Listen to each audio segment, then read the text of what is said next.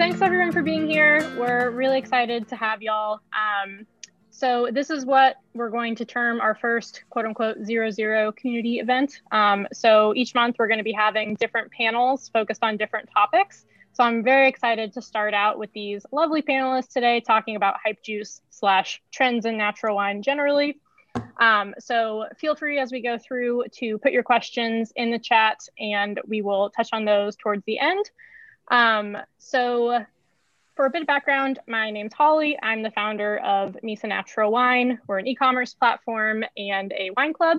And our goal is basically to focus on natural wine education, as well as bring great bottles to people across the US. So my background is I initially been working in natural wine for, I guess, about 5 years. Did my WSET, read a random book about biodynamic wine, never looked back. And I'm now actually doing a certificate in sustainable agriculture because my goal in the future is to be a little bit more like Adam and Noel and make wine and grow grapes. So we'll see where that goes in the next few years. No one would want to drink anything from me right now. But today I'm really excited to be joined by my co-host, Nadia. So I'll let her introduce herself. And then from there, we can introduce our panelists and get started. Cool. Hey, what's up, everyone? My name is Nadia Pugh. I am the founder and creator of Nod Wines, my little digital community that I started on Instagram last year, now a blog.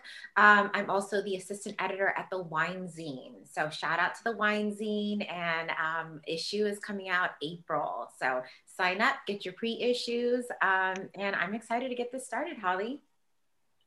Awesome. So just a couple housekeeping things. Y'all are all actually in the event with us, which is fun because towards the end, if you guys do want to come on video and ask questions like an actual panel, we'd love for y'all to do that. So cue those up in the meantime. But while we go through the initial part of the panel, please just stay on mute, keep your video off. Feel free to put all your questions and comments in the chat section. So we'll run about 40 minutes for that. And then the last 20 we'll save for y'all's questions. And then the last thing before we get started, I'm super excited with these events. We're going to be donating $5 for every registrant to different nonprofits. So this month we're working with the Latino Community Foundation. As you may see in a moment, we're pretty California heavy on this event. So we are wanting to do some stuff with the wildfires. So cheers to y'all for registering and attending. We're really excited to donate to that. And with that, I would love to have each of our panelists give a little introduction. I'm very excited to have each of y'all. So before y'all do that, I just want to say, I purposely wanted to have Olin on because we work with her very closely, buying a bunch of wine and bringing it to y'all. Adam, you guys may know as Natural Wine, has several different perspectives for this that I'm excited to hear about, both as Natural Wine on Instagram, and then obviously he runs do you call it Vonda California or Vonda California in? No, we actually say Vinda California. Oh, okay. So Vinda California, and Good Luck Wine Shop with his wife Kate. Yeah. And then we have Noel from Purity Wines. So Olin, if you'd like to give a brief intro and let us know what you're drinking. Yeah, well, first of all, thank you for having me here. This is awesome, and I'm really happy to see you all. So I'm the co-founder of Meanum Selections, natural wine and spirits distribution based in Chicago, Illinois. And just a quick fun fact, Minum means to drink in Bahasa Indonesia, which is where I immigrated from about a decade ago. And my background is rooted in the creative industry, specifically in design and branding. So I currently juggle my time between wine distribution and design. And today I am drinking a sparkling wine. I don't think you can see it, but it's from an up-and-coming woman winemaker called Divella. And she is from Franciacorta, Italy. And this is a 50% Pinot, 50% Chardonnay, and it's fantastic. Cheers. Okay, I'm Adam. Like you said, I have a winery called Vinda California, and I own a wine shop with my wife called Good Luck Wine Shop. I also have been involved in natural wine, I think, coming on a decade. I've been in the wine industry for about 15 years, have run programs at a lot of restaurants and done that. yeah, and we opened up a winery. I started making wine probably about 5 years ago, and we opened this winery in 2020. But I yeah, like you said, I think I have a perspective. I've been sort of a maybe known as an agitator to some, or a provocateur. I push buttons. And then I'm drinking Pash Rash, which is Australian sparkling wine, Baraccio. I actually don't know what's in it. That's how bad of I no longer am a som or anything anymore. I don't know. They make great wines, and it's got like, I feel like the label is very much of like the hype juice era of like sort of, I don't know. It's a very specific era, which I'm excited to talk about actually when it comes to hype juice and stuff. Nice. I'm Noel from Purity in Richmond, California, up in the Bay Area. Been making wine since 2013 and started from the beginning making natural. Past few years, I put together a collective in Richmond. There's about 15 of us making wine up there. Adam made wine like a couple seasons back, right, Adam? 2019, yeah. And yeah.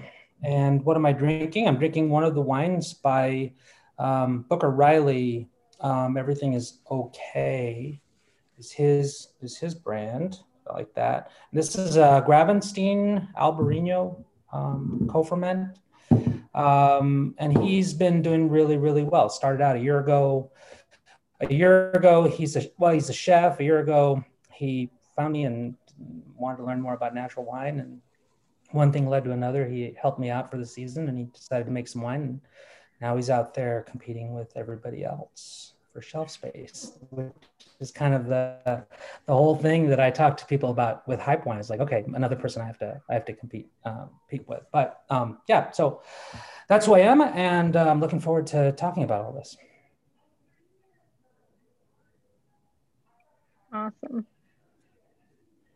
So the first question we want to chat about is if you guys want to just give us your general definition of what you think hype juice is. And Nadia, I know you maybe want to start, and then we can, whoever wants to jump in next. Yeah, of course. I'll go ahead and get started. I forgot to introduce exactly what I was drinking, which is really fun. This is and those of you who follow me on Instagram, I was posting about the previous vintage yesterday. So this is Noel's. This is Purity's Orange Caribou Crush. So super yummy. It's different than last year. It's really fun. I'm like, I wish I had like the other one to side by side.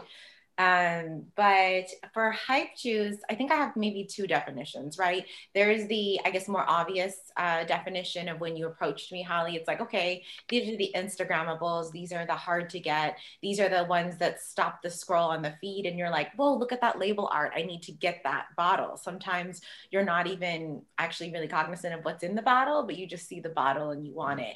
And then on the other hand, it's the other wines that get me excited. They get me hyped. You know, I have a California focus on my content, and I actually chose Orange Caribou Crush because it's something last year that I saw and I was like, oh my gosh, this is new to me. I've never had anything like it. I'm personally hyped. I didn't even know the term hype juice at the time. I'm just using it now. But I'm like, yes, it got me excited. I needed to know more.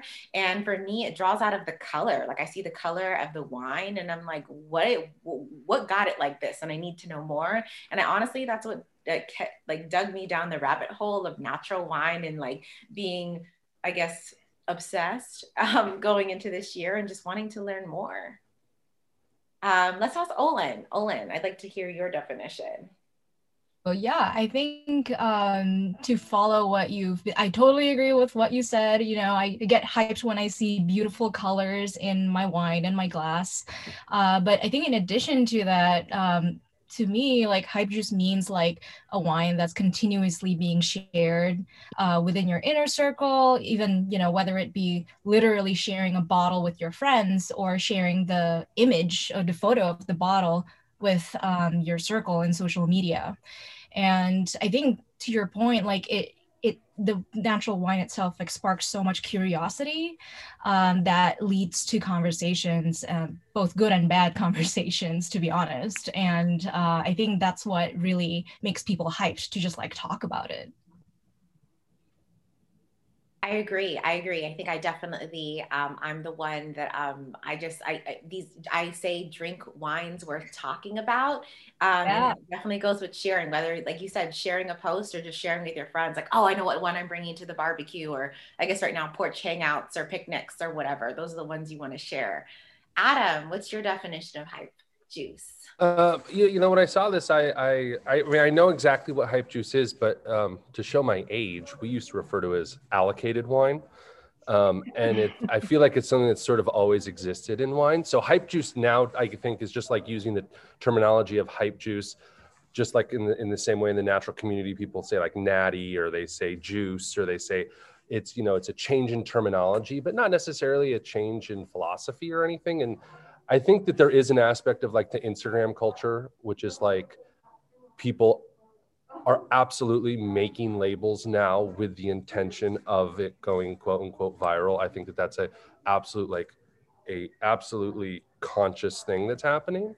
But I think just within the frame of natural wine and stuff, just naturally being, like pun intended, naturally being small production, right? So like hype juice is the stuff that you hope or wish that you can get that you might not be able to, just because it's so small production. And so when you, like, for me, for example, is like you go well, when you used to travel, and you'd go into a wine bar or a wine shop in a different city, and you'd see the wines that you were like, oh shit, we sold out of that in our city like 6 months ago. And now like, oh, and so you're like, you get excited to go buy those wines off the shelf that that you can't get anymore where you're from. It's just like wine that you can't get, I guess, as simple as it is.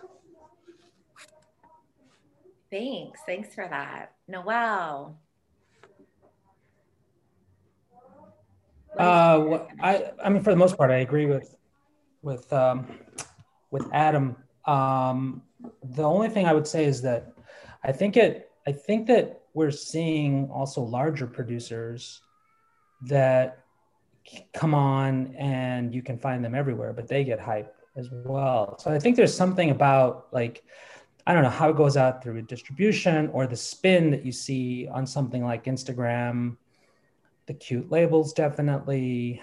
And then there's also the kind of the mythology that kind of gets cycled through, which is the idea of, I don't know who that is, but I want to go get it. So you kind of play into that. You know, it's kind of like, with let's say like with Adam, I don't think, I mean, Adam, you have like on Instagram, you have a lot of followers, but I wouldn't consider you like your wine hype juice. Now, I don't know if it may become hype juice at some point. Like, I don't think purity is hype juice. It's hard for me to tell where I'm at in any of this stuff. So I can tell you what I see, but it's definitely that feeling of, oh man, that looks cool. I want to have some of that. But whether or not it's all micro, which is I think what you're talking about with the allocations, those used to be like almost artificially scarce. Yeah. I mean, Krug used to be hard to get, or you know, when I was like thinking about it, I was like, isn't like First Growth Bordeaux hype juice to some degree? Like, there's allocations and but it's just a different kind of hype juice. Yeah. Uh-huh. And in that regard, I think, I mean, also no one asked me, but I'll just put my 2 cents into, because I don't even know like where the term started. I don't think that Nick made it up, but like my partner, I remember one day he just started referring to it as hype juice. He was like, because we obviously run an online e-commerce platform, and so like a lot of our stuff is visual. We don't, I guess it's always visual, because even if you walk into the wine store, you can't try it. So there's always this conversation between us of, it's like, oh, like, well, how much like do we need to have hype juice, and how much do, like, you know, we need to have the one that you tried and it's like, holy crap, this is like a life-changing wine, and I just don't know how well it's going to move. And so I think it's a really, you know, it's a good thing, it's a bad thing. I think that we could talk about all those aspects, and that's what I'd love to get into with y'all, is from each perspective. Like, Olin, you have both perspectives of the idea of like, you're a designer, so you know what, you know, sells generally as a label, but you're also someone that is evaluating and picking wines. And then I think what you said too, Noel, about the idea of it's not just about the label and the marketing, but it also is about like the aura and like the persona about it. And like, I just would love to know like how much you guys think those things factor into your own decisions, but also kind of like the decisions of winemakers and distributors as a whole. Like how much does each of those aspects matter? Because like exactly what you just said, Noelle, like Adam, like you're a huge voice in natural wine. But like how much do you feel like that really plays with your wines, or do you feel like they stand alone from your own personality on Instagram? Oh, you're asking a deep personal philosophical question on what is real and what isn't real. Let's just start right there. I mean, I definitely, the dichotomy of an internet presence and then my real life. I think that everybody, to some degree, right, we cater who we are on social media, or we curate who we are on social media versus who we are in our real lives. And I think that in some weird way, in no way, I guess for natural wine, I'm considered an influencer, but like in the real world of things, I am just I'm a dad who owns a shop. And I think that, we're doing our first big release out of Pasadena tomorrow. And I think we're going to sell, or we have about 200 cases of wine to sell. And as of now, I'm assuming we'll sell 5 bottles, right? Like I assume that nothing's going to, and nobody will. So I don't know. I don't feel a part of it. I feel very much also like somebody who's still trying to figure it out and trying to figure out how I make a product that people want to purchase and people want to be a part of. And I don't know, how do I get Action Bronson to drink my wine and then talk about it? I'm not 100% sure. And I feel like if there was anybody that might have that access, I don't know. I still don't know. I don't know. It's still a big quagmire to me. And I think that the internet is, it's crazy. I mean, hypothetically speaking, tomorrow, if Kim Kardashian shows a bottle of Purity, all of a sudden Purity is hype juice.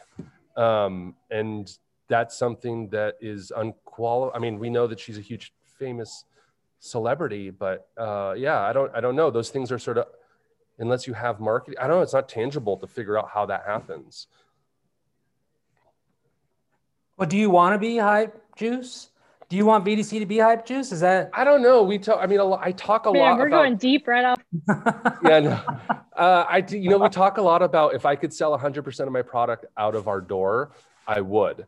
And so what that would mean is that my neighbors and the people in our community would be able to buy it. And if I could do that, and I knew that was something that I could do, I 100% would. Unfortunately, I don't know if that's possible. And so we have distribution now, and we're trying to, get our wines out there. And, Noelle understands that like when we get to sell a bottle of wine directly to a customer, those margins are, and why are we talking about margins? But anyway, like, it's just different. And there's like this weird push and pull where I want everybody to be able to have the wine we make, but I also I don't know, like I said, if I could sell everything out of my front door, I would. And so I don't know.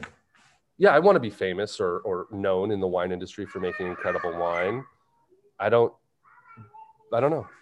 What about, Noelle, you've been doing it longer.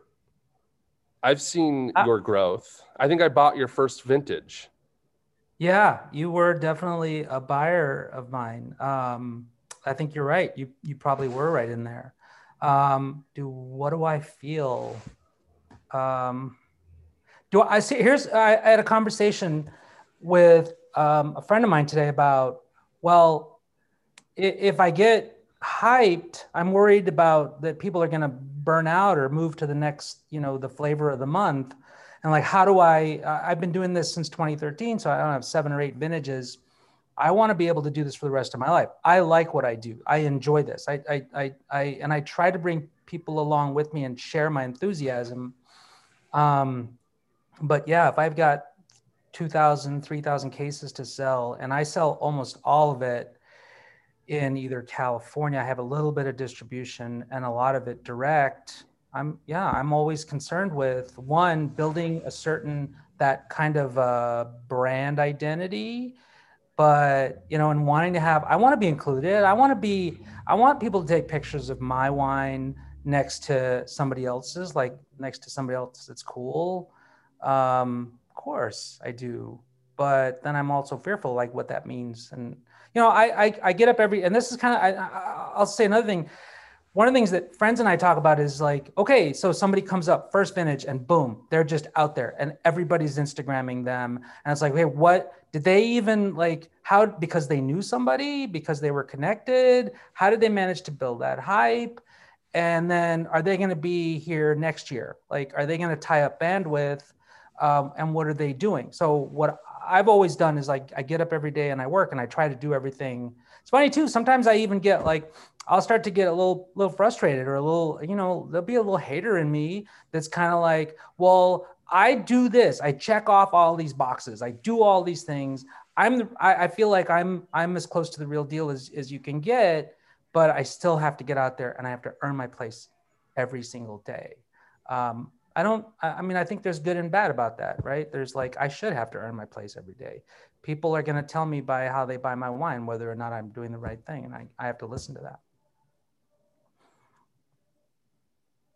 And from the buyer perspective, Olin, I think you totally did. And from your perspective, Olin, how do you evaluate that? And yeah, I think there's a lot of considerations. Obviously the wine needs to be good, first and foremost. And there's, to Noelle's point, there's a lot of uncertainties in both winemaking and distribution, the sales, and everything. There's so many considerations that is put towards one bottle. That one bottle is a manifestation of hard work, passion, and a lot of things. And we don't know how it's going to sail out to the sea, to the ocean, there's no way that we can control it once it's out there. And it's, there's only a certain things that we can predict, like trends and so forth. But at the end of the day, I think the wine needs to be good. And if it does have a great appealing brand identity and it's visually striking, it has the beautiful color, then I think it's a bonus point. But I think the two things together is a powerful combo. And also, I hadn't thought about this perspective of it, but Nadia, you work for a wine publication. How much influence do you think that these natural wine magazines are having? And what do you think the effect is of that? And how do you consider those things when you're writing about them?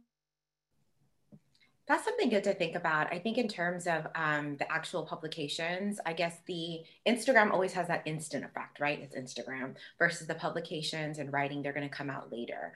And that maybe can appeal to the sustainability of that hype juice. Like we talked about, Noelle was saying, Adam was saying, do you want to be hyped up? And then what happens after that? After people are on to the next bottle on Instagram. So I think it all goes down to having good wine. Like Olin said, it's good wine. People, if it's good wine, period, not just hyped up, folks are going to go back to it. It's going to be written about. It's going to create those evergreen pieces that people can, open up issue 2 of the wine zine and still remember the feeling that they had when they had that bottle, or just the satisfaction and curiosity that came out of those bottles. So I think there's a balance between that. And from the writer's perspective, it's, are they even interesting? For me, I write about the feeling that wine gives me, right? When I contribute, when I write, it's about the feeling that wine gives me, the feeling that, I got when I shared it with friends and their reactions, and just the almost sensory overload that you have from a great bottle of wine, right? So having that's really what sustains it. So depending on, no matter if it's hyped up or not hyped up, it's that feeling that it leaves you with. And I've had that conversation with plenty of people that, love wine as much as we do. I love that emotional, nuanced approach, because it's a sensorial experience. Yeah. And I think when you can relate to someone through that emotional experience, it just makes the wine more powerful, I think. Yeah. Right. Oh, I was Sorry, go going to ahead. say, I'm sure that's how a lot of us remember the wines that we drink, right? There's a connection to it because we drink a lot of different wines. You're like, how do you remember what that tastes like? And I'm like, because I associate a memory, a feeling, a sensory effect with it. What were you going to say? Yeah, I was going to say at our wine shop, we sell a lot of wines. I've just found that we have moved to like, what are you watching on Netflix right now? Like, what do you like? And we've been doing a lot of, if you want to say, pairing with more of these sort of, because I think, because everyone's at home and everyone's drinking at home, and there isn't so much of like, we ask a little bit of what you're cooking, but geez, I feel like everyone's sitting on the couch watching Netflix, eating popcorn, as opposed to like, cooking fancy dinners. And so we sell a lot of wine. I've found that it's just like, if you want to just like, hang out in your backyard while the sun's going down, this is the perfect wine. If you want to, rewatch Office for the 100th time, this is the perfect wine, or whatever it is. It's much more of like an experience than it's much more of a personal thing. That's not hypey. I don't know. That's like, well, I love how I love how you're pairing the wines with like emotions and mood instead of like food, because like that used to be what Psalms do, like pairing wine and food, and now it's more like pairing wine with like an experience. Yeah, I mean, if somebody came in and they were like super happy, we would, well, here's a perfect. We had a couple that eloped, and they came in to our wine shop like literally 45 minutes after they eloped. And so like we were like, oh, you have to drink, like this is like, I know bubbles and blah blah blah, but like it was very much about like this emotional connection. And then I was like, oh shit, this feels heavy. This is like the first wine you guys are going to drink as a married couple, and like, like we got to make sure that this hits, because that could fuck everything up. And so this is an omen wine, and so we had to like we really thought about what we sold them and made sure that it was something that would not overshadow the experience that they were going through and the emotions they were having, but also like highlighted it. I don't know. I guess that's Psalm shit, right? You're trying to like find that balance, but it's like an emotional balance. So I love this thought, and I hadn't even thought about this question before we started, but I'd like to just think about that for a second, because especially with COVID, I feel like the hype stuff has become more popular because we're not going into the store for the most part. We're not having this experience. Like if I walk into the store and someone shows me a label and it doesn't look cool, but they say that, this is what I need to drink, like I'm just going to believe them because they're in front of me and I trust them. And a lot of that's lost when you're online because it's so visual. I think, I don't know, but that's like, I hadn't even had that thought. So you start talking about it, Adam. Like, do you think that maybe the pandemic has something to do with that, or any like, yeah, I mean, from my like personal, the hypey stuff. Yeah, from my personal experience, the pandemic has changed everything in wine. From how much I feel like people, at least in our customers and what we're seeing, the sort of, so we're in Pasadena. Just to clarify, we have slightly different rules and regulations than everybody. So we've been allowed in store this entire time, but it's very limited. So it's like one person at a time. But we've noticed that our customers have been very, their exploration in wine, I feel like, has tenfold since they've told us since before the pandemic. I think people, I don't know if it's boredom or just what, but we have so many people who are like, just show me the, like, I was gonna say, show me the world. Like, just show me everything. Like, I want to know everything. I want to taste everything. I don't care. Let's discover natural wine. And it's been really cool to see people who came in when we've opened to now and seen how much there's been growth and change and everything. I don't know.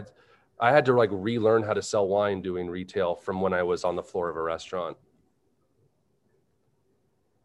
You've seen change since you've been open almost a year. How long have you been open? We opened, we did delivery only started in July, and then we opened the door in October. Wow. And you've seen change in what people are asking for since you've opened the store, or since you've been in the business? Like since I've been in the business, I've been in the business. I'm referencing more of like the past, where I feel like selling certain wines was difficult, and now it's like I don't even have to push them. I don't, like, people are pushing me for stuff that I couldn't even sell pre-pandemic. And to get back on topic just for a minute, because there were some that I realized we skipped that I think are kind of important. How much of this Instagrammable, you put it on Reddit, Threads, whatever, how much do you guys think is specific to the natural wine community? And how much of that do you think is just wine as a whole?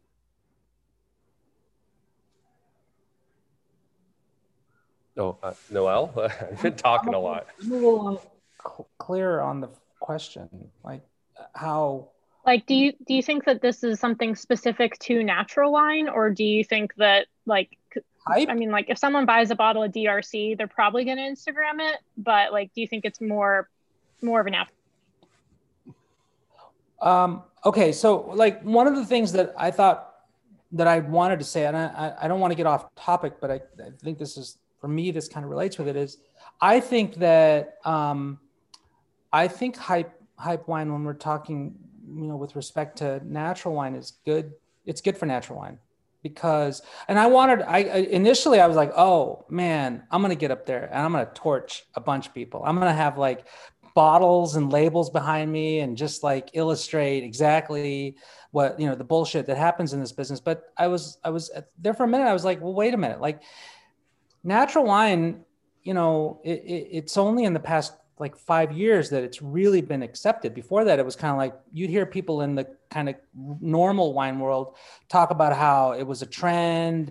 Trends come in cycles, and we just have to wait for this to pass. But I like that we're getting more people interested and excited about this. And if somebody comes up and they kind of like blow up, and then the dust is gonna settle. So do I think that it's specific? I don't know that I think it's specific to natural wine. I think that there's a lot of things that get hyped in any different like segment, whether it's, I don't know, like race car driving or I don't know what else, but like, yeah, I think that there's always something that comes up. You look at celebrities, right? You look at all of a sudden it's like, I mean, I'm older and I think, I don't know who that is. And everybody's talking about that person. So, it's kind of in that sense, but I like it for natural wine. I either way, I think it's. Her name is Billie Eilish. Wait, she has a winery? Yeah. I mean, for me to show my age, maybe hype. When I see hype wine, I immediately thought like Hypebeast, which is like the website, and sort of like the Supreme era, and sort of like I would like Nike Dunks, and sort of there was like this hype culture that I feel like doesn't really exist so much anymore. But those were false scarce. Like those were not real. Like Supreme could make as many T-shirts as they wanted, but they intentionally held back and only made what they could to create hype and to create all these things. And I think natural wine, it's definitely much more of a natural thing where literally, like, I couldn't make more wine if I wanted to. And I think Noel's the same way. Like, we literally can't there's a point of where we just can't, and it's just not possible. And so the scarcity is real. It's not artificial. It's not some marketing scheme necessarily. It just so happens that we can only make so much of something. And I think when you go ahead. I was just gonna say, along those lines, people will sometimes they'll write to me from the East Coast and they'll be like, okay, can we get some of your wine? And I'll tell them, well, this is how much it's gonna cost. Like, you can just go down to a neighborhood store like there and just get 3 bottles, because I'm gonna charge you so much, and I'm gonna try to make it economical. And so maybe I'll try to get you in the case, and then hopefully it doesn't freeze along the way or doesn't bake along the way. And it's like, I'm telling people, like, just go down. I'm not trying to get them. I want them to buy my wine, sure. But on the other hand, I also like you kind of got to be reasonable about it. I was just agreeing with kind of what the tone of what you were saying, Adam. Yeah. It's not, and I think that there may be some people, and I think you can see them. I think who the people are who are intentionally manipulating the hype machine. You kind of can. I think that, me even saying that, there's probably a handful of people that Noel can immediately think about, and other people here as well. And you're like, yeah, I see what you're doing. Like, I know what this is, but I used to be pissed off about it. And then I keep reminding myself that a rising tide raises all ships. And like, if somebody who's hyping natural wine gets K-Stacks at Whole Foods across the country, you know, I can't get mad about that, because ultimately that means that people are drinking a product that hopefully is better for them and better for the environment, and they're drinking better, and you know, it's a good thing. I can't complain. Is this also a hint at the clean wine movement, or are you talking about something separate from that? No, the clean wine movement is that's just like MLM shit, right? That's all scammy, I feel like. I'm talking about people who are like doing it legitimately. Yeah. But maybe their case production is like 50,000 cases a year, and you know, it's sold in pretty readily all over the country. And you know, again, I used to be like, oh, you know, bullshit, but that was younger, stupider me, and now it's much more of like, how, you know, I use the analogy a lot with people. It's like, if McDonald's all of a sudden went fully organic, like, would I talk shit about that, or would I be like, that's kind of cool? Okay, I mean, it's still fucking McDonald's, but like, they went fully organic. I can't get mad about that. It's kind of how I feel about it now. I've been softened by my child. Aww. Is that your child in the background too? I heard someone in the background. Yeah, he's here. We're a family affair. My wife is running the shop. He's somewhere back there, someplace. Yeah, he's building a puzzle. She's gonna come say hi. Yay! There's my wife. There's Kate. Hi, Kate. Hi, Kate. It's not just me making the wine. It's her as well, and running the shop. Yeah, good to see you. So the first question from the audience is, so not sure how to word this, but interested in general opinions on hype juice versus hyped wine personalities. We've seen a lot of reckonings with celebrity chefs and personalities. Is there a danger or precariousness of placing celebrity on wine?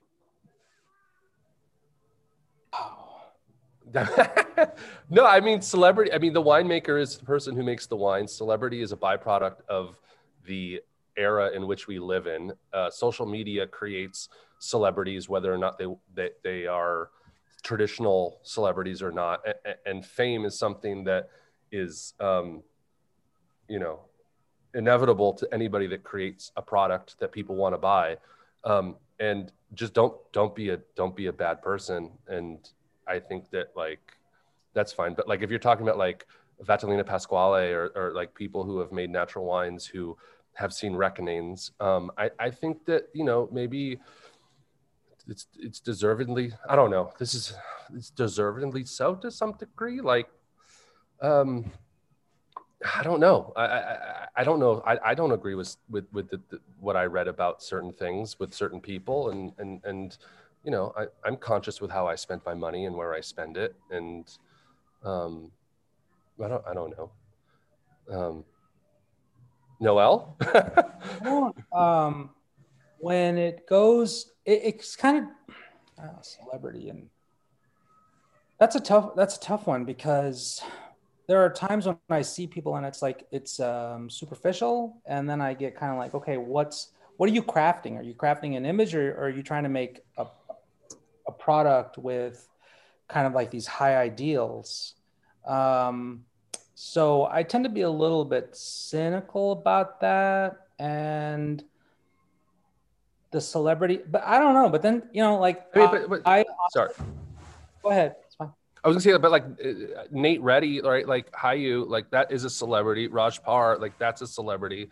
You know, we have our celebrities in our community who are doing certain things. Bradford from Ordinaire, that's like a celebrity. Like, we have these people, and then it's just inevitable, right? It's just part of our culture now. It's not something that's going away. It's not something that's ending. It's not. We're not all of a sudden going to like turn off our fucking phones.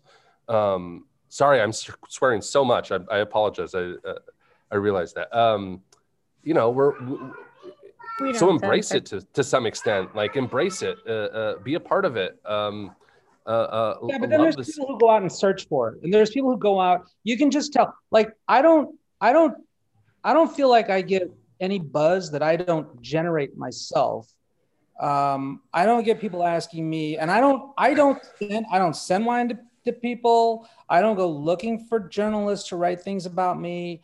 And sometimes I get a little pissy because it's like, I'm doing a lot of things and nobody seems to really care. And then on the other hand, I think to myself, well, then, if I'm just doing them to make myself happy, then that should be enough. But sales also happens with spin of like getting a magazine article, getting somebody to write about me in the newspaper helps me get more sales. I think I'm doing like, that's kind of the thing that I had to reconcile with. I'm doing fine. Like my business is growing. It's getting stronger every year. And I'm happy for that. And I think people who care kind of say, hey, you're not screaming for attention, but you're doing interesting things so the response is right. But I don't get out there. I can understand wanting the celebrity. I can totally see that. Like, let's say Raj does things to become a public figure.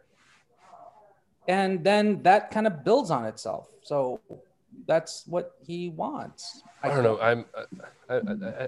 Sorry. We're just dominating. Now it's just Noelle and I talking. We've known each other a long time, so it's very Nadia, comfortable for us to talk to each other. You're also. I know Raj too, and Raj is a cool guy. I'm just saying, like, he's somebody who's obviously visible, and that's what I was responding to. Yeah, I think Raj is actually going to be on I think he'll be on either our next panel or the one after that too. So I'll have to pull this in and ask him on the next one too, which will be funny. I can see Raj saying, "Who are you?" No way. Well, and also, Noelle, you didn't tell everyone like what you actually do at your in Richmond. Like, I would love what you do is so unique. I don't know anyone else that has set that up. And like, I would love for you to just kind of also like give some context about the way that you're set up and like the people that basically, I don't know if you call it graduate or whatever, but that like kind of move through your setup there. Well, okay. So when I found the place, I had befriended Martha Stewman and she needed a place. I needed a place. We started talking about finding a place. It was hard to find a place we could afford because we were both bootstrapped. And I said, well, I turned to her and I said, because we found a place, it's about 5,000 square feet almost. And I turned to her and I said, do you have anybody you can call? And she's like, no. Do you have anybody you can call? And I said, no. And then we both just started sending emails to friends. And all of a sudden we were putting together a co-op, and the co-op for various reasons, the technical co-op for various reasons fell apart, but I signed the lease. I was left with the lease, and I always liked the idea of the co-op. So I kind of turned it into a collective. And the idea is to create an environment where everybody supports each other. And ultimately I have to pay the rent. And that's one of the reasons that I have people. But somebody asked me, like, for example, a couple of months back, and they said, I bet you can't wait to have your own place. And I turned to them and I said, this is my own place. And this is what I want. I want a community of people. And as I move through, it's more about like diversity and creating opportunity for people who maybe don't have a chance to start a winery because it's very expensive. And these were things I didn't really know this in the beginning, but when I started making wine, but it's only been in recent, I don't know, like 10 or 15, 20 years, something like that, where it's been easier to make wine in terms of getting licensed, but the equipment is always really expensive. That's the basics of what I'm doing. I want to create opportunity for women and for people of color to come in where I can help them, kind of come in and not have to have so much money. So that's what I've tried to do. But I also have my day job, which is making wine and selling wine. I have to keep that moving. I do some farming as I can find little plots of land. The idea is that at some point I'd like to be able to buy something, but it's all very expensive. So that's, I don't know if I answered it completely. I don't want to just. No, that's exactly, like, I wanted everyone to hear that because what I wanted to say next was that, like, when I heard that that's what you do, not that I'm that influential in the natural wine space, but like that was the thing that made me say, like, holy crap, like, we've got to get a palate from this guy. Like, obviously I love your wines, but like, I'm obsessed with this story because like so much of wine is about story. And like, I really feel like everything that you're doing embodies who natural wine is supposed to be and is, and it kind of like turns into this hype beast, as Adam said, every once in a while. But like the core people that are invested in natural wine and that have been here for a while, and I think even like, I think people maybe go through phases. And again, like this is actually a question we need to get to in a second. Maybe people can hang on for a little longer to get through these, but that's the core of it. I really feel like the people that care about this, that pay the extra money for it, like versus conventional wine, like that's the stuff they want to know, and that's the stuff that they want to support. Yeah, well, I've been saying for a long time that farming is politics. Natural wine should be organic. Natural wine should be talking about okay. Sorry, I'm going to say my parents were migrant farm workers. I grew up that way. I grew up in the movement of trying to bring some equity to people who are treated poorly out in the fields. And so I'm closely connected to that. And it's hard for me to not think about it. Anytime I'm working with growers, it's like, well, how are you treating, what are you doing? How are you treating the people that I ask people, what do you do? How do you support this system? What are your workers doing? I was at a big this nursery vineyard in Tehama, which is in northern San Joaquin Valley in California, and we asked the person who owns the place what he's doing, and he said, "These are where I have housing where people live. We pay them this much money because it benefits us as well. We want them to come back. They're skilled labor." And I could tell a lot of times I'll work when I work with growers, I'll ask them if they're organic. Are you organic? And then a lot of times the response is, well, I don't really know what organic is. And I'll say, well, okay, do you use Roundup? And I'll say to them, you can send me your ag report, and that'll tell me exactly what you're doing in terms of spraying. And if you're lying, then that's between you and the government, because at that point, that's what that is. So you've got to do this kind of like due diligence, those are the things that I enjoy doing. I'm sorry. Actually, Noel, I was just going to say that I stopped by Noel's yesterday, and that's where I got my bottle of Purity. And we were having a party, weren't we? Yes, I was going to say I walked into a party, and to say that, I say it's, it was the middle of the day. I was on my lunch break. I walked in, and I walked into community, not just a party, but a community. There are, other younger newer winemakers there. I think they were bottling for one of the winemakers. I ran into one of the contributors of the magazine, and just being there, being able to talk, and just, you could feel that sense of community and what Noel is growing there. And I think outside of, hype juice celebrities and all these other things, I think the important thing that really drew me to natural wine, besides it tasting so delicious and all the, positive things behind the bottle, there were the community and there are the people there. And so I guess one question I did want to pose I'll pose it to Olin actually. Are there any other trends that you're seeing in natural wine recently besides hype juice as we kind of move through, I guess, into 2021? And yeah, are any trends you're seeing? I would say lower alcohol or no alcohol beverages is a trend that's growing, because people are more, conscious about what they're eating. Like everybody's baking bread and making, gardening is the other big thing. But they also wanted to pay attention to like what they put in their body, like through drinking. So I think it's just like people being more conscious about what they put in their body and what they do, and how they interact with people. It's just because like I feel it, we've been in a pandemic for like almost a year now, and like the way that I interact with like real people outside is like, oh my gosh, like I'm so awkward, like this is so different.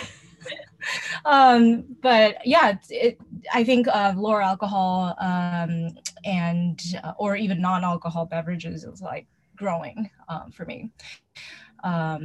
Yeah, what do you guys think?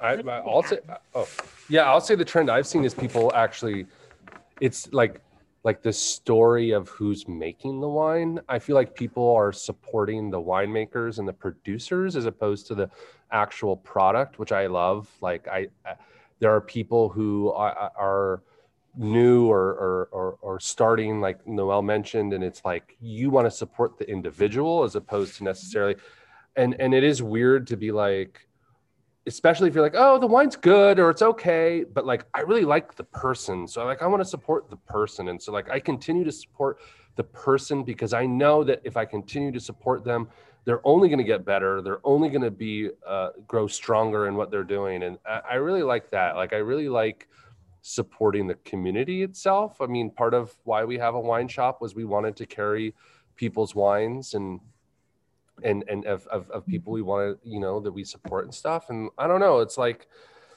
I really like the community a lot. It's what drew me to natural wine in the first place, was just the community of people and like Niccolo Cattori and Tess Bryant just released their new project, and like I don't even care if it's good or not. I just want to support them. I love them and they're great. And I almost like I don't care. I just really want them to be happy and successful. It's, to me, like, sorry, it's similar to like how you buy like meat from the butcher and buying from farmers market. Like you actually know them because you see them like every Sunday, and you start this connection. With, like, totally. I think it's good to know that that's kind of where the hype, I think, wine comes from. Like, what when you see hype wine, is it, do I really want to support them? What do I know about them? How can I find out, rather than something that's like really cleanly curated stuff that, I mean, I saw there's somebody who came out recently, and it wasn't just the wine. It was like they had a play mix, they had some swag to go with things, and it was like, wow, you came out and you're already dialed in, you're already put together, but I don't know anything about what you do. And a lot of winemakers will come out and they talk like they make the wine, but they're kind of either at a custom crush or they're at a place where they really aren't necessarily the winemaker, they're the vintner, and there's a huge difference between winemaker and vintner. That's a lot. Like that to me is what for hype wine is like, where's the bullshit in there? And it's like, how do I find out what the bullshit is? And you can't, like, even I was talking about my buddy at Everything Is Okay Wine. I was talking to a friend about him, not about him, but about what I just said. And then my friend said, well, what about Everything Is Okay? Like, if I go online, I can't find anything out about him. And I'm like, well, shoot, I was like speechless, but I know Booker, and Booker works hard and he cares and he's got a great background. So it's like, people want to know, but then there's this, like, sometimes there's this shroud of mystery between, like, how do I find out the truth? And there's no way we're ever going to have any kind of like certification or anything like that. Like, but even that, like, I mean, why, as you know, wine is so complicated and so intricate that we don't even, I feel like winemakers don't even talk about how complex, not necessarily the process or the quality or like the product itself, but like you said, like the fact that there's like the amount of negotiant or the amount of just, there's a lot of secrecy in natural wine, and to the point where I don't think anybody really believes anybody else unless you physically see them making it yourself. You honestly just don't believe that anybody's actually doing anything that they say they do. But maybe that's our problem. Maybe we just need to have more faith in people and trust. But yeah, if I had a dollar for every single time somebody questionably was like, oh, there's sulfur in here, when like clearly the person, like someone says they didn't put sulfur, and like people just want to sit and, oh no, that's definitely SO2. And it's like, well, do we believe the person who's calling them out, who claims that they can detect it, or do we believe the person who says there isn't? I don't know. I don't know. I don't know about straight lies or misleading. There's definitely those two things going on. Like, yeah, I've heard of I'll have friends be like, oh no, they use SO2. They just tell you no. Right. I've heard that as well. But it's also like there are people who mislead, and it's kind of like, I'm going to create an aura, you're going to take and run with it, and I'm not going to deny it. There's SO2 in every single natural winery in California at the moment. Honestly, the conversation shouldn't be about the SO2. Like, it's greater than that, you know, like what goes into the fruit labor and everything, and how it's processed, and how the fruit is grown and how it's made. I love it when people are like, we don't add sulfur, but we spray the shit out of it in our vineyards. Like, what's the point? That's not natural. but that's a bigger debate than that. And Right, these are like the nuanced bullshit that like, that's why I say like I support people. Like I just want to support good people. I want to support quality people. I don't care to some degree if you do certain things that maybe I don't condone in my own winemaker. If you're a good person, I'm gonna support you. Or like, right? Like we're gonna support each other. There could be less cattiness. Yeah, I could. There is a bit of that. There's a bit of like, shit talk. Yeah, I mean, or you really yeah, know. it's inevitable. I mean, I don't know if it's inevitable. It's this goes back to the whole hype thing. It's like it's on social media, and like what's easier to do than to talk shit on social media. Sometimes I think, myself included, we forget that it's real. We think of it as like just this thing that goes out into the ether, but it's tangible-ish. I know we're going a bit over, but I mean, no one's really leaving, so I feel like we can probably stay on for a couple minutes. And I know there was, who was it? Brock, I think. If you want to come on and ask your questions, I know you had a couple, but I won't put you on the spot, so you can just think about that. In the meantime, we had another one that I wanted to make sure we got to, which was, what percentage of natural wine consumers do you think are informed and educated versus following the trends and hype? And how do you think that affects the size of a producer's consistent fan base versus moving with their trends and the hype? I think that's being defined right now at the moment, because most of the wine drinkers, like in natural wine space right now, are new. To Noel's point, it's only been like 5 years since it's, quote unquote, accepted and being part of the greater conversation as an actual wine, but I mean, I don't think there's a database for that, but to me, like when somebody is inspired to drink natural wine, like that's a good thing for all of us, because then it's, even when it's just a seed of curiosity, can grow into a tree, like something greater. And even though if they're only drinking wine because how it looks, that's totally fine too. Like to me, that's good. Like you're answering that curiosity, you're feeding that, and eventually you'll learn more and more throughout your journey of drinking wine. That's just my take. I couldn't agree more. I mean, like if someone came in and they were like, all I want to drink is Susukaru, like they're in our shop, we can get them into something else, or right. Whatever. Like I'm all for it. Like there's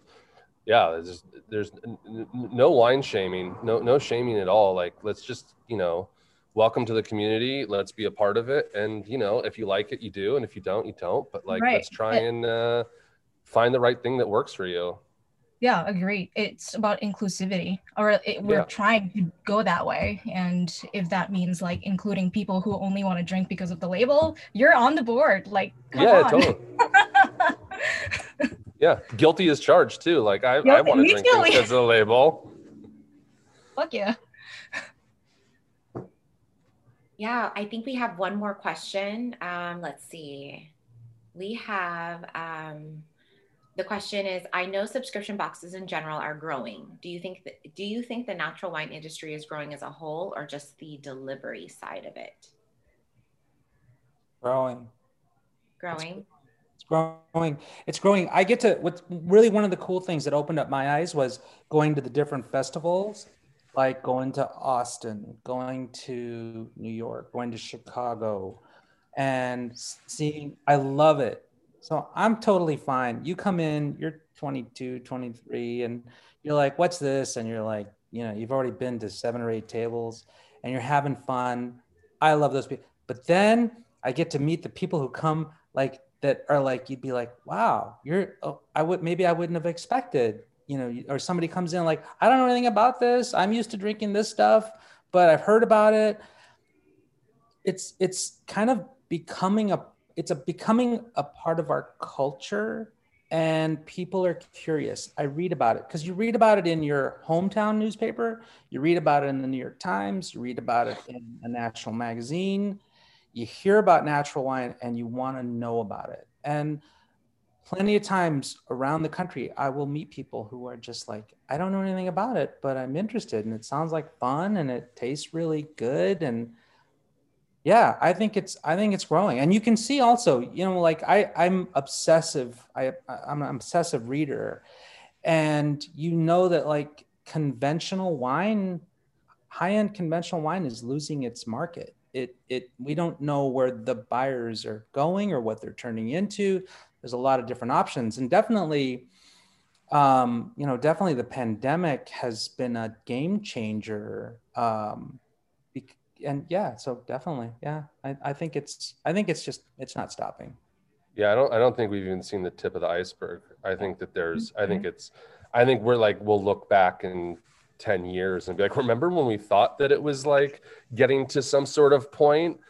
I think natural wine is inevitably going to just be a part of our, this sort of, Yeah. not all culture, but definitely a part of alcoholic culture, or alcohol culture, not alcoholic. That was a Freudian slip, but like as a part of alcohol drinking, it'll just be a thing. It's like, remember when I IPAs think it'll started be like like hitting? rosé. That's what I always think. Yeah, exactly. It'll just Like be a rosé is not going category. away. Yeah. Yeah.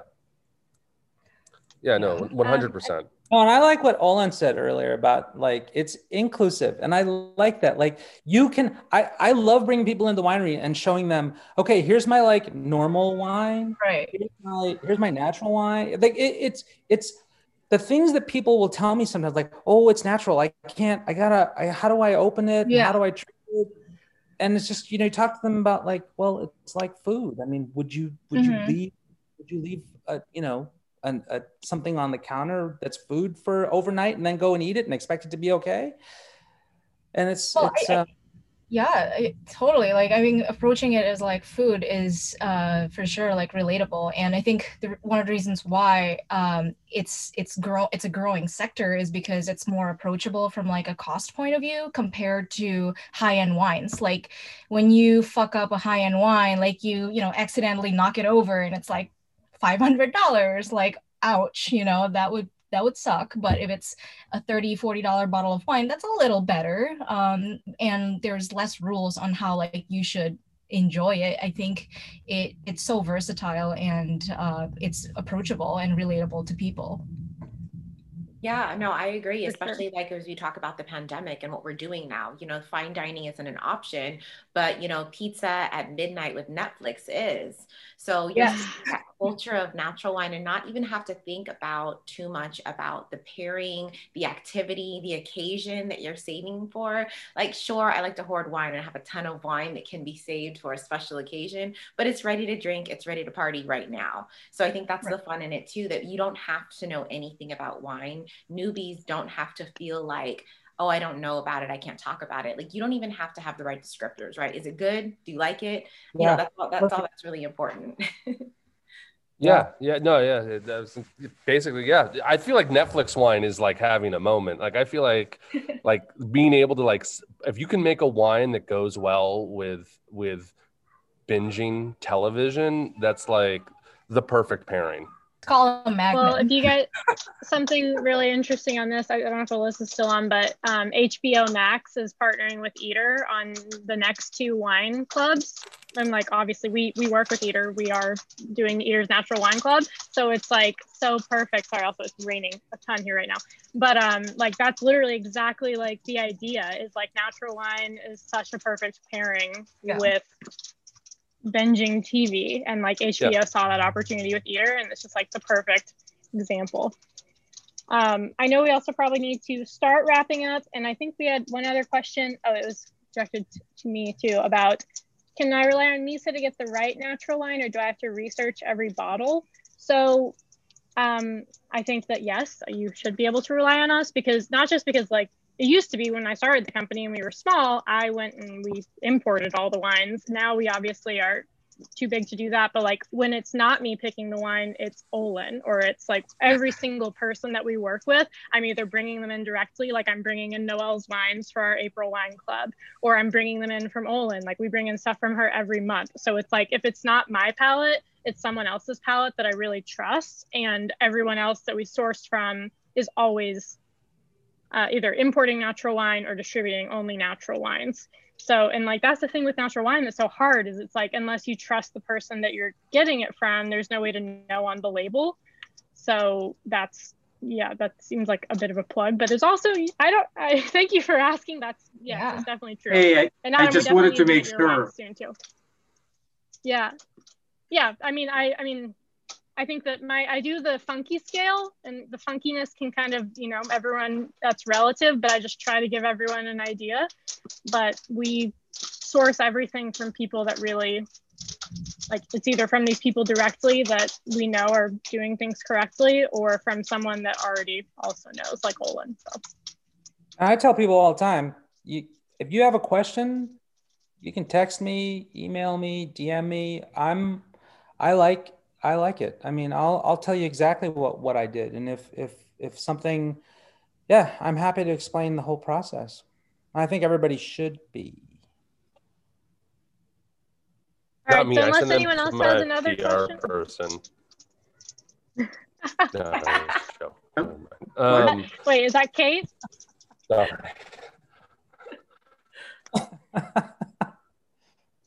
All right, so I don't Yeah, think we have any other exactly. questions at the moment. Oh, I think my internet's gone out. If it hasn't, Nadia, you can end this, but I think you're still this there. has been so fun. Yeah. Okay, good. So this has been so fun chatting with you. I want to just keep going, but I think we probably need to wrap it up. So, Brock, wait, comment, we have to do this. Not sure how to chime in via audio, but what are your thoughts on natural wine bars coming out of the pandemic? I knew that was your question. No worries. It's going to be popping, right? We're all going to go crazy. We're going to love it. Everyone's like, yeah, we're going to have, I mean, I think people are going to go out voraciously and gonna be another roaring. Yeah, I saw like a meme. Yeah, I saw that it was like, oh, I understand the Roaring '20s now, but like, I think that people are already chomping at the bit to be like social and shit.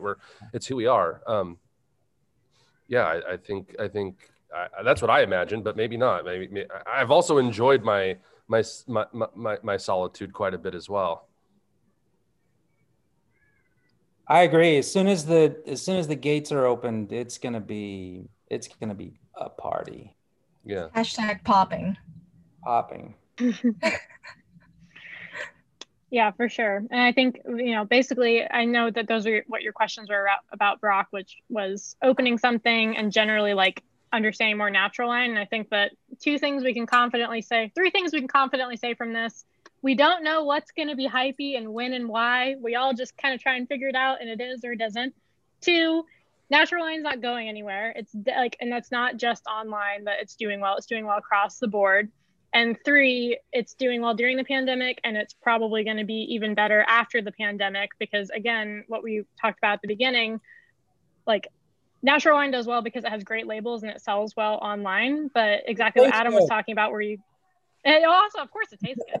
But like when you're back in the restaurant or you're back in a store normally, and you're able to say, this is what you should drink, like it's going to be, all wines will be, I think, selling better than they are right now, because it's going to be so much more personal. And that's 4th thing, like natural wine is truly about community. If you really like nail down what natural wine is, like obviously what people see from the outside, I think, is the hypey stuff. But what it truly is at its core is that community, because the people that really care about it and that, cultivate, there you go, this community has to be a community. Otherwise people don't like it and they leave. So I mean, it's real people. It's not like going. Machines working on it, it's us behind the scenes, and it's really cool that we can connect this way, one way or another. Yes. I know, this feels like this is like the closest thing I've had to like a wine dinner with friends in like a year. Yeah, like a year. So this is nice. This was fun. I really enjoyed this. This is the first natural wine conversation I have that I've had that hasn't brought up mouse, which was fun. Oh my gosh, I was about to bring it up like 30 minutes ago and I didn't, because I was like, I'm very glad. I feel like that's all I'm talking about recently is mouse. I really enjoyed this. Thank you. So I'm sorry. So what is mouse? Oh, you did it, Adam. You did it, Adam. You got to answer. The next one. The next. Just kidding. It's proof. It's proof of something. I don't know what. It's not good. I don't like it. And the last thing I'll say on this, whenever I get a bottle of hype juice and it's like a super hyped bottle and I, have not tried the producer before and I get it and I know that it's going to be a very expensive bottle and it's like mousy, I just go crazy and I'm just like, this is when like the hype machine is just wrong. And then I just take off the site because I just that's Uka, right? Have that. All those Uka wines. I never had one that wasn't mousy. Yeah.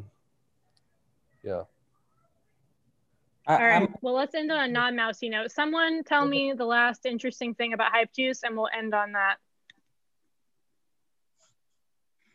Or each of you can have one little comment if you want, whatever you want to say, but not mouse. I will probably buy some hype juice at some point. How about that? Oh, there you go. All right. Oh, everyone tell me your most hyped producer that you think is totally deserving of the hype that they get. Let's end on something super positive and nice. The first, well, I guess like I can tell you about like the first hashtag, or not hashtag, quote unquote, like wine that kind of changed my life. It's Radikon Ribolla Gialla. In 2008. And it was, I mean, I don't know if it's hypey or not. Like, I don't know how to define it. Like, it's just fucking delicious. And it's beautiful from every angle. So I feel like, every time I come across that wine, I have to buy it. My first hype wine was, I don't know if is Nicolas Joly Coulis de Sirent, which was like one of my first hype wines, which is, I don't know if all the young kids, it's Chenin. It was super hypey, super hard to get, released very sporadically and out of vintage, releasing things, sometimes like releasing like the 2008 and then would release like the 2004 and then would release like the 2011 and like just completely wacky and yeah, you get 6 bottles of it. And of the 6 bottles, one of them would be consumable because the other 5 would be completely oxidated and complete garbage. But that 1 in 5 or 6, would be life-changing. Yeah. That's me. No. I don't know, hype. I'll tell you, Tony Couturi is someone whose wine I've had that, that's where I learned that a totally fucked up wine could touch my soul and bring a whole new perspective on the universe, on organics, on like spirituality. Yeah, that's it. Nadia? Oh, I wasn't prepared to answer. Let me think. Oh, this is hard. You know what? I'll say a varietal because I would say Carignan because before drinking natural wine, I hadn't even heard of Carignan. And now that I drink it, it's such a go-to, whether I recommend a more classic style for my parents as gifts or for dinner parties for my boss or something, or if it's something carbonic or blended or something like that, that's going to be a really cool cuvee chilled with barbecue. So that was something that I was like, wow, this really is a different world. And there's different grapes here that I hadn't discovered just within California. What about you, Holly? Oh, mine's a funny story because I read this book, the Voodoo Vintners, and I am going to become a wine importer because that was what I did first. And I'm sitting in a wine bar in Berlin and someone brings me a bottle of, I can't remember which one it was, but it was one of Tashida's whites. And I just remember pouring it and being like, this wine is amazing and life-changing and I'm going to import him because he's undiscovered and amazing. And then like, I just like went like that. I was like, oh my gosh, I am so stupid. And I don't know a single thing in the world. And that was like my first foray into natural wine.